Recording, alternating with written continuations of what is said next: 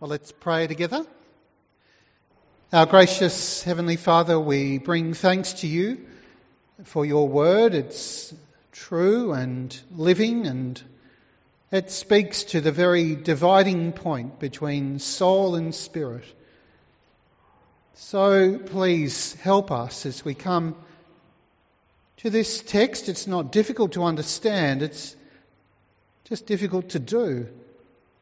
As we hear what Jesus said and we try and understand his words in the context of what he's been speaking about, we pray that you would help us, help me, to speak clearly and accurately so that we all might be built up in this wonderful grace of our Lord Jesus Christ. We pray it in his name. Amen. Well, as we come to this text this morning, Matthew 18, verses 15 to 20, I have to begin with an observation that will lead to an apology.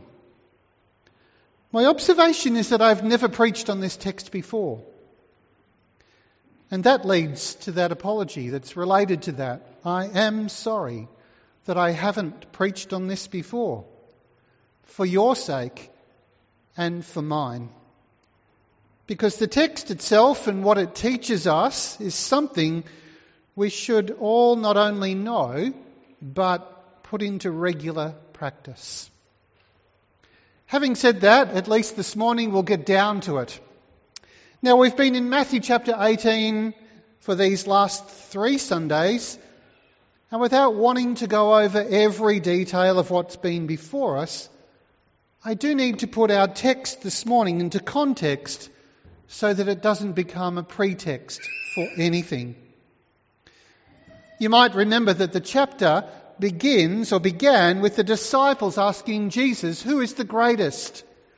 And the first verses are devoted to how Jesus answered their question by placing a child in their midst and saying something like, look here, here's greatness in the kingdom of God. Here's humility. Here's simple faith. He did that, of course, to challenge the way in which greatness is measured. So that even though you may be small and insignificant in the eyes of the kingdom of this world, even yet you can be great in the kingdom of God, the kingdom that really counts.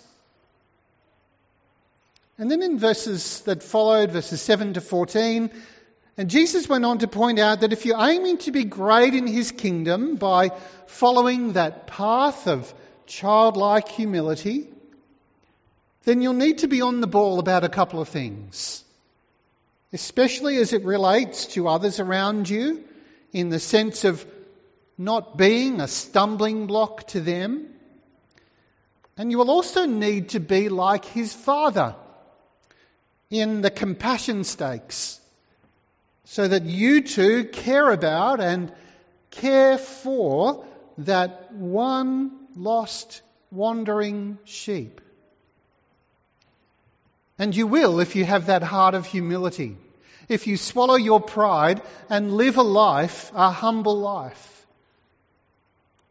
Now, all this is vital for our text this morning, and I hope to show you that in moving on to these things that he taught next, Jesus is being entirely logical and isn't suddenly diverting into some new topic. Stay with me.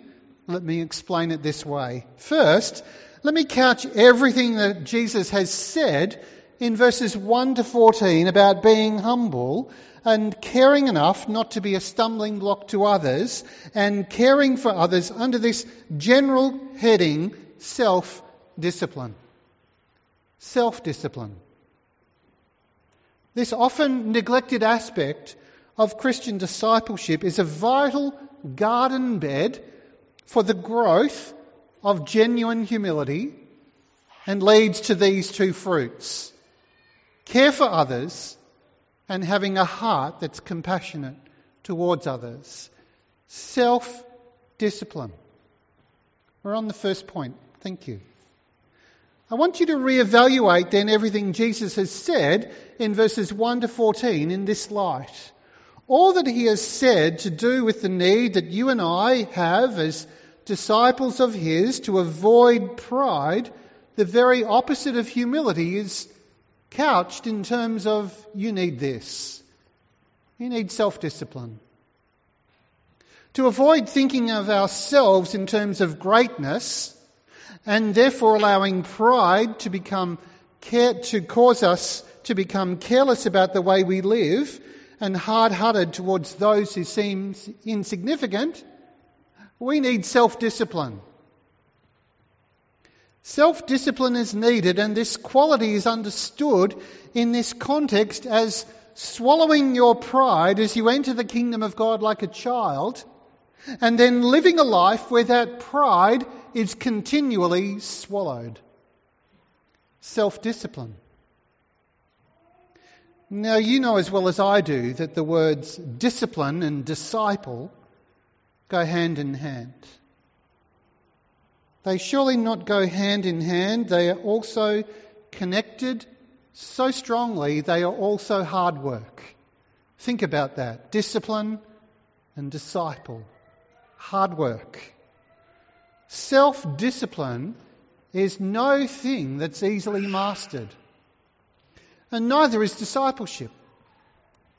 They both involve dying to self and swallowing pride, and they both need to be put into practice on a daily basis. Now, if verses 1 to 14 in our text this morning all form one thread, then in verses 15 to 20, these can be understood as an extension of self-discipline, as Jesus moves on from this to two other kinds of discipline. To mutual discipline, that is to say, the kind of discipline we need to exercise over one another, and then to church discipline, that is to say, the kind of discipline that the elders of the church are called to exercise within the family of God, even though as we do that, look at these verses, there's no way I'll be able to say everything that could and should be said. So note the flow from self-discipline to mutual discipline and then to church discipline. So secondly, from verses 15 to 17, let's see what Jesus tells us about mutual discipline. And in addressing this, Jesus gives the answer to one of the most difficult aspects of life inside the kingdom.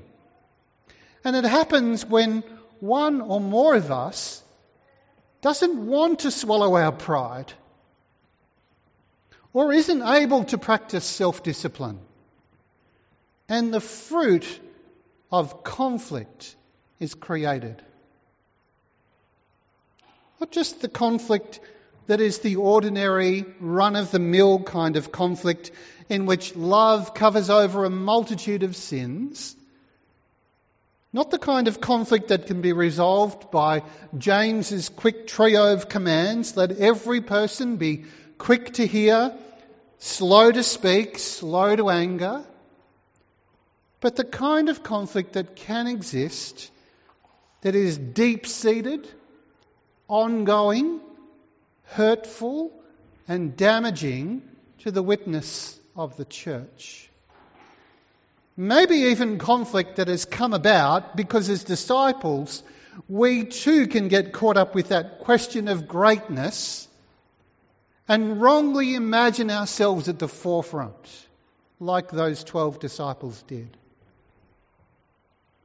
Well, to start us off in that quest of understanding mutual discipline, let's note the metaphors that Jesus has used so far and notice that they've changed in verse 15. In verses 5, 10, 14, you'll pick up that same expression, little ones. This is the term that he's used over and over to remind us that in his kingdom, some may be up near the top in terms of status, others might be lower down near the bottom, but this self-discipline will ensure that those near the top will consider the little ones beneath them with care. But now in verse 15, the metaphor changes. And it becomes brothers. Now it's one thing to love a little one. It's one thing to love a lost sheep. But it's another thing to love a brother. Especially when that brother has offended you. Little ones don't offend. Lost sheep are truly cute. But brothers are a different story.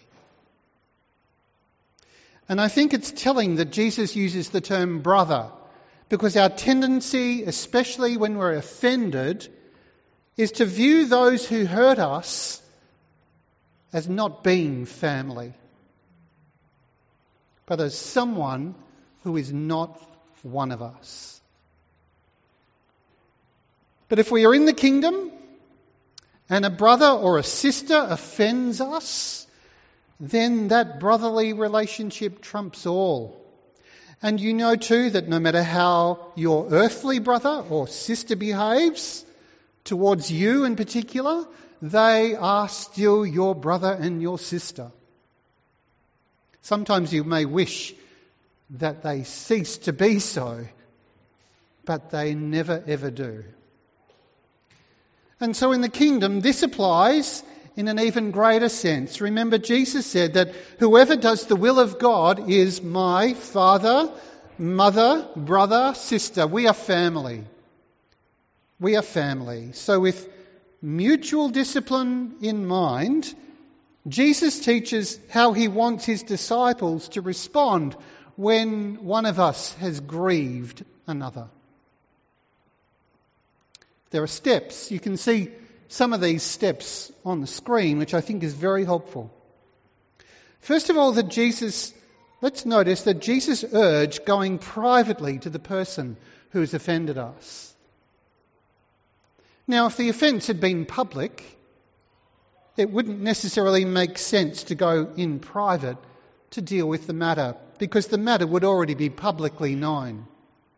But if the offence was a private offence, then a private response is called for.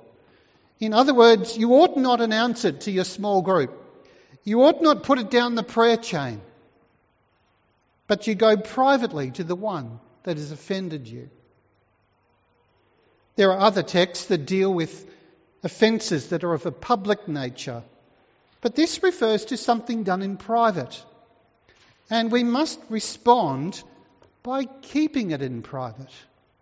Not in terms of covering it up, but in terms of seeking to resolve the matter without causing public shame or embarrassment. Next step, Jesus teaches that if we've been offended, after going to them privately, we must show them the offence. In other words, tell them what they've done. That is, explain with all humility and love what the person's actions or words or lack of actions or lack of words has done to you. Now, this is a very hard thing to do. But Jesus is telling us to do this not to encourage us to get one up on the other, but for the good of the other. Going in private gives the offender opportunity to acknowledge the hurt and apologise, thus closing the case, so to speak. People cannot apologise for something they don't know that they've done. But keep this in mind here, that going to them is for their good. If they have offended you, they may have offended others. They may be guilty of causing little ones to sin. They may not have a heart like the shepherd has for the lost sheep.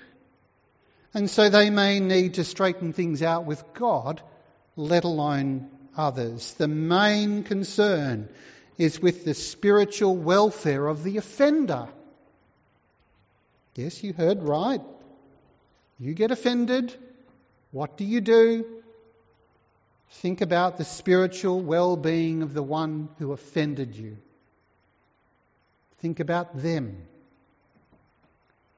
The third step in there is then this: if the offender will not acknowledge his fault or sin or offence, you've gone to them in private, you've said this is what's happened, they won't acknowledge it, they won't confess it, then take witnesses and repeat the process again. Perhaps the offender will not see or confess they're wrong. The private meeting for reconciliation falls flat. Witnesses are therefore needed, not people you are taking to be on your side and they're going along to watch you clobber them over the head. Witnesses are not produced in order to escalate the process, but to resolve the process. Reminding you to double check if this alleged offence that you feel grieved about is really serious enough to take the next step. And that next step is found in verses 17 to 20, which take us to the realm of church discipline. If taking witnesses does not resolve the issue and the offender remains unrepentant, then Jesus says that the one who is offended against must take the matter to the elders of the church, tell it to the church, meaning the elders, in attempt to bring resolution. And if that fails, then such discipline will have the effect of the offender being treated as an outsider, as an unbeliever. Now, escalating the discipline process like this would not be viewed as an act of hate or unkindness. The purpose of escalating it to this level is for the restoration of the offender. The idea is that people acting as non-brothers should become brothers again. It's in their best spiritual interest to have the matter addressed rather than let it lead them to eternal loss. Remember what Jesus said last week about hands and feet? That if they cause you to sin, cut them off. But escalating any offence like this is hard going. Some of us would rather not raise a concern about another to their face, while others of us might be more ready to confront the situation and see it resolved. But if it can't be resolved by any of these steps of going in private, of showing the offence and taking witnesses, this next step is called for and required. Now, these verses don't give a complete picture about church discipline, what it's all about, because all we have here is the conclusion to the process in verse 17. Tell it to the church, and the resultant, if he does not listen to the church, then treat him as a Gentile. Now, there's a lot to unpack here, but I want you to note two things. That the church, that is, the elders of the church, must handle matters brought to them for adjudication in church discipline. And two things they have to keep in mind. For a start, they need to keep in mind the promise of Jesus. Verse 18, truly I say to you, whatever you shall bind on earth shall have been bound in heaven. What you loose on earth shall have been loosed in heaven.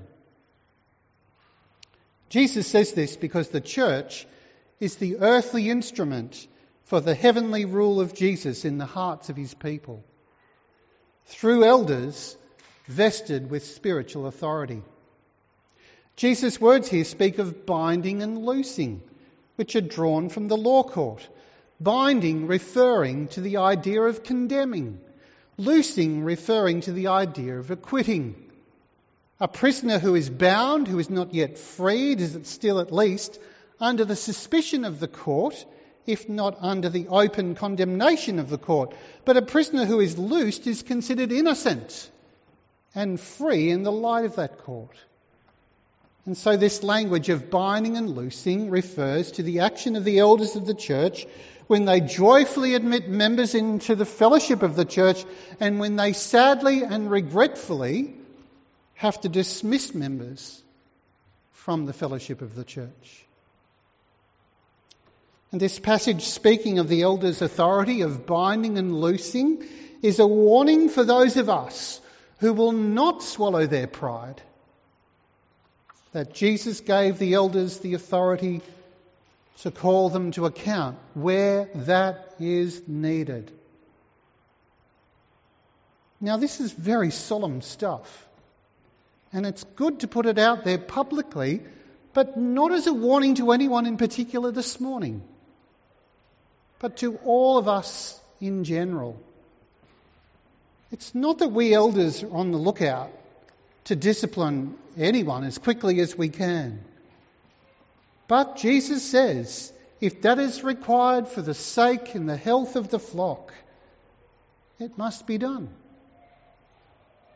But then also in the terms of this discipline, elders are to be encouraged not just by the promise of Jesus, but by the presence of Jesus.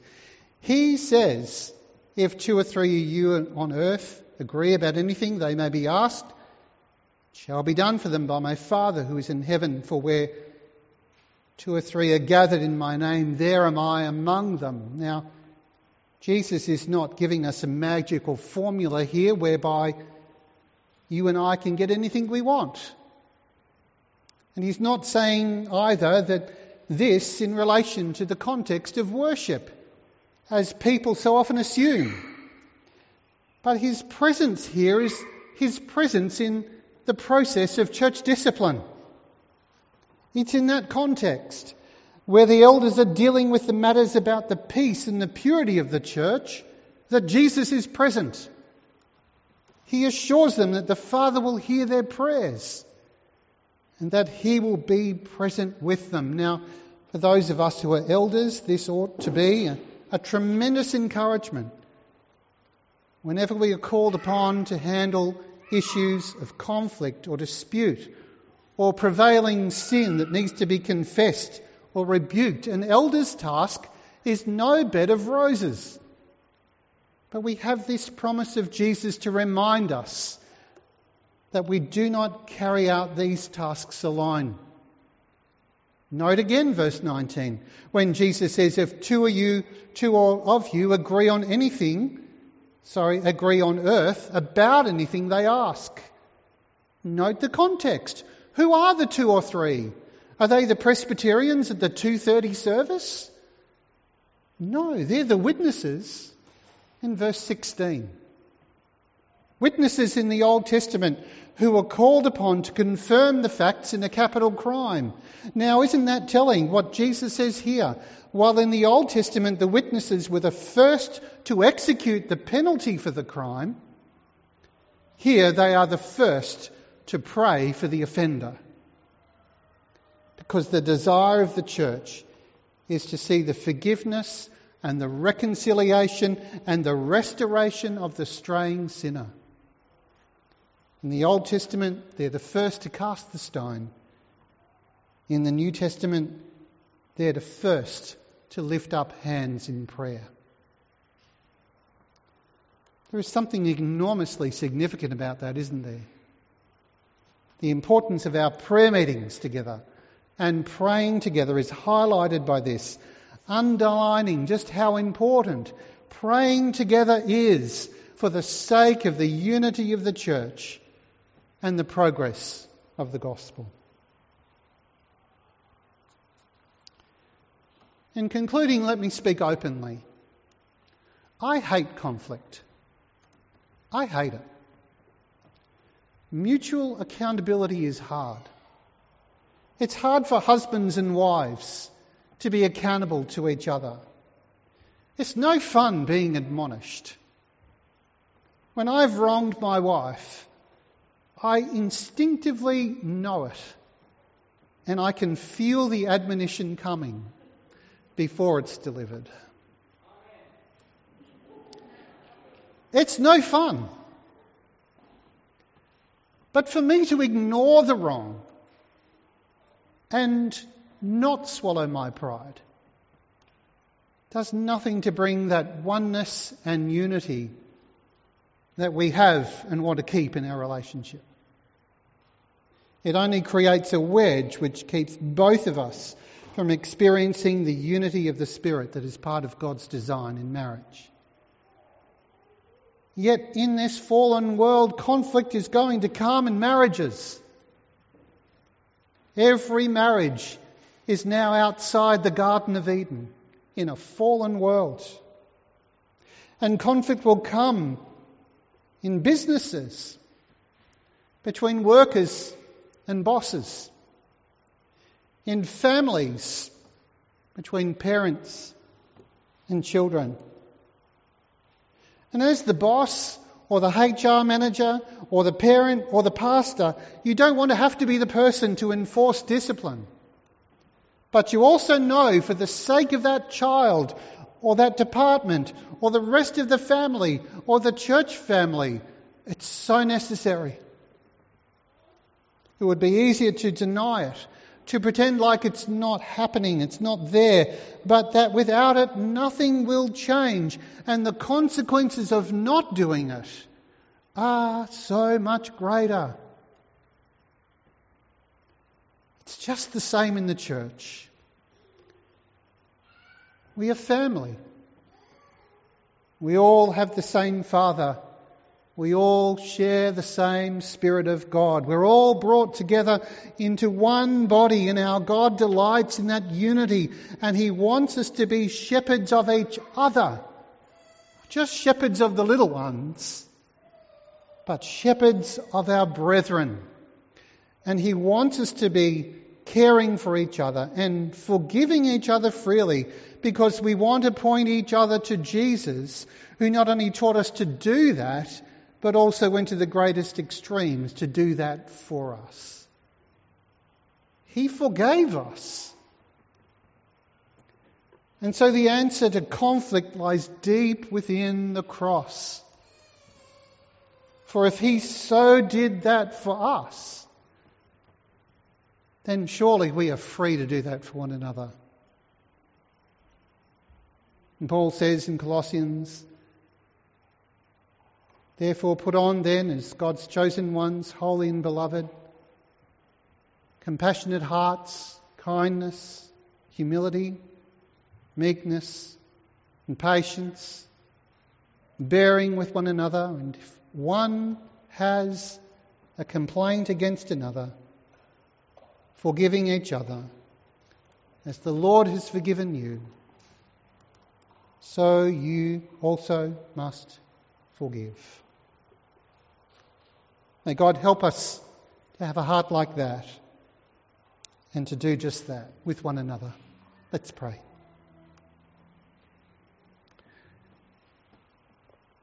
Our gracious Father, we once again thank You.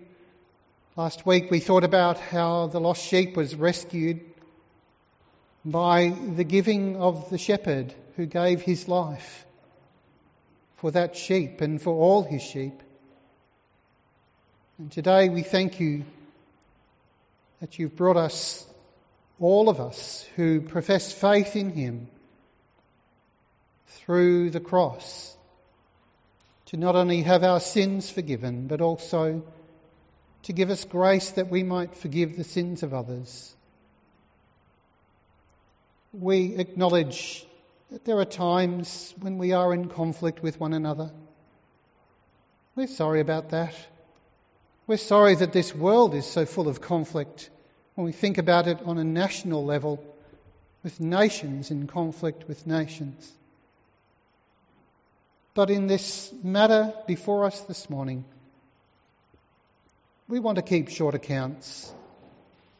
We don't want to have to go down this path that Jesus said might be needed, is necessary, when one perhaps does not swallow their pride. Help us not to be that person,